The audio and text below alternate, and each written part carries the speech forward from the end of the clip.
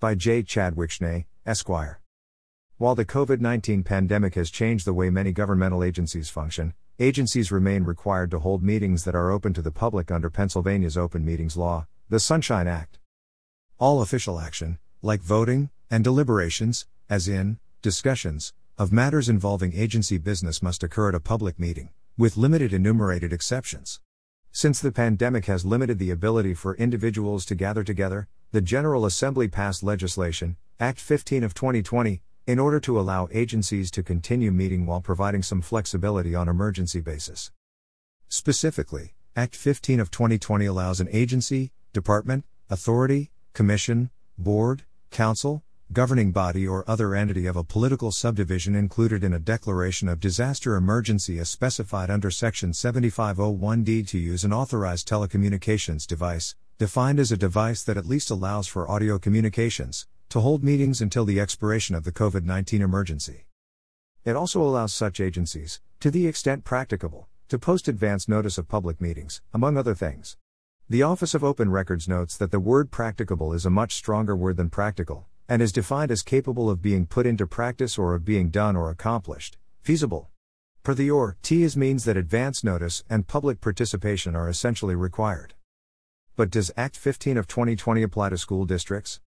The definition does not specifically include school districts, and the OR suggests that Act 15 of 2020 may not apply to school districts. Additionally, of this writing, only one trial court has interpreted Act 15 of 2020 and specifically noted that the parties did not dispute the application of Act 15 of 2020. C. McGrath v.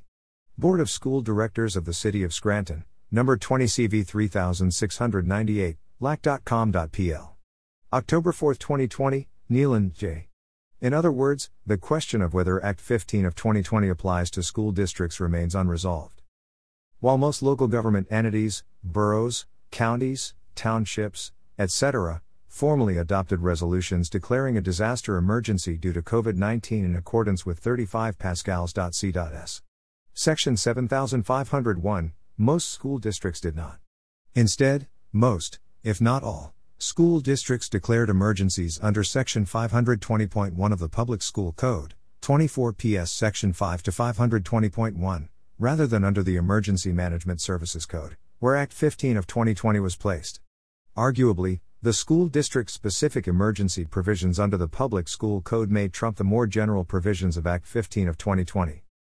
If a school district has not declared an emergency under 35 Pascals.C.S. Section 7501, and, instead, has only declared an emergency under Section 520.1 of the Public School Code, there's an argument to be made that the flexibility allowed for holding meetings under Act 15 of 2020 is not applicable to school districts. In other words, a school district potentially may not be able to avail itself of the provisions of Act 15 of 2020 related to quorums, public notice and public comments if it is not an agency as defined in the Emergency Management Services Code. Instead, the Sunshine Act would apply. Why is this important? While Act 15 of 2020 allows public some measure of access to public meetings through listening to a live broadcast or webcast of a meeting, the Sunshine Act expressly states that it is the right of the public to be present at all meetings of agencies and to witness the deliberation, policy formulation and decision-making of agencies, and that this right is vital to the enhancement and proper functioning of the democratic process. 65 Pascals.C.S. Section 702A, see also 65 Pascals.C.S. Section 702B, stating that it is also the right of citizens to attend all meeting of agencies at which agency business is discussed or acted upon. The Sunshine Act, unlike Act 15 of 2020, appears to require agencies to allow the public to be physically present at meetings. After all, if agencies already had the ability to hold meetings solely through conference calls under the Sunshine Act, it would have been redundant for the General Assembly to reiterate such power under Act 15 of 2020. The public may have a right to be physically present at school board meetings if only the Sunshine Act, and not Act 15 of 2020, applies. As the COVID-19 pandemic eventually passes, time will tell if the application of Act 15 of 2020 will be tested in the courts. Interested in learning more about the Sunshine Act or Act 15 of 2020? Contact J. Chadwick Schnee, Esquire of the Law Office of Tucker Hull, LLC at chadwick@tuckerhull.com. Side note that may only interest me, is Act 15 of 2020 constitutional? Article 3, Section 3 of the Pennsylvania Constitution provides that no bill shall be passed containing more than one subject. Act 15 of 2020, however, does a variety of things, such as create a new healthcare cost containment council, permit COVID-related property tax relief, allows for the remote notarization of documents, and allows for flexibility for local government meetings, among other things.